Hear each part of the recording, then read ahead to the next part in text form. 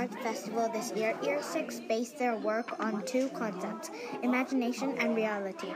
We linked this topic to our sketchbook pages and our mood boards by being creative and using our imagination.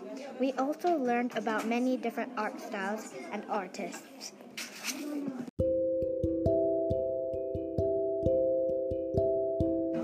I really liked shading my observational drawing as it brought life into the drawing. I preferred bright colors of my automatic drawing than the dark colors of my cerulean page. I love learning how to sculpt and carving details into it.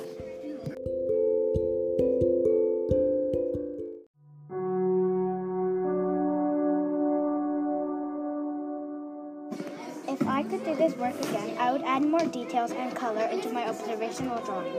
Also, I would improve the shape of my sculpture.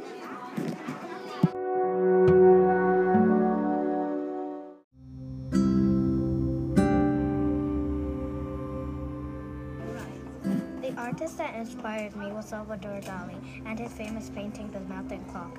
He is known for his mysterious, surrealist pieces, and he used his imagination and linked it with reality. That was what I liked about him.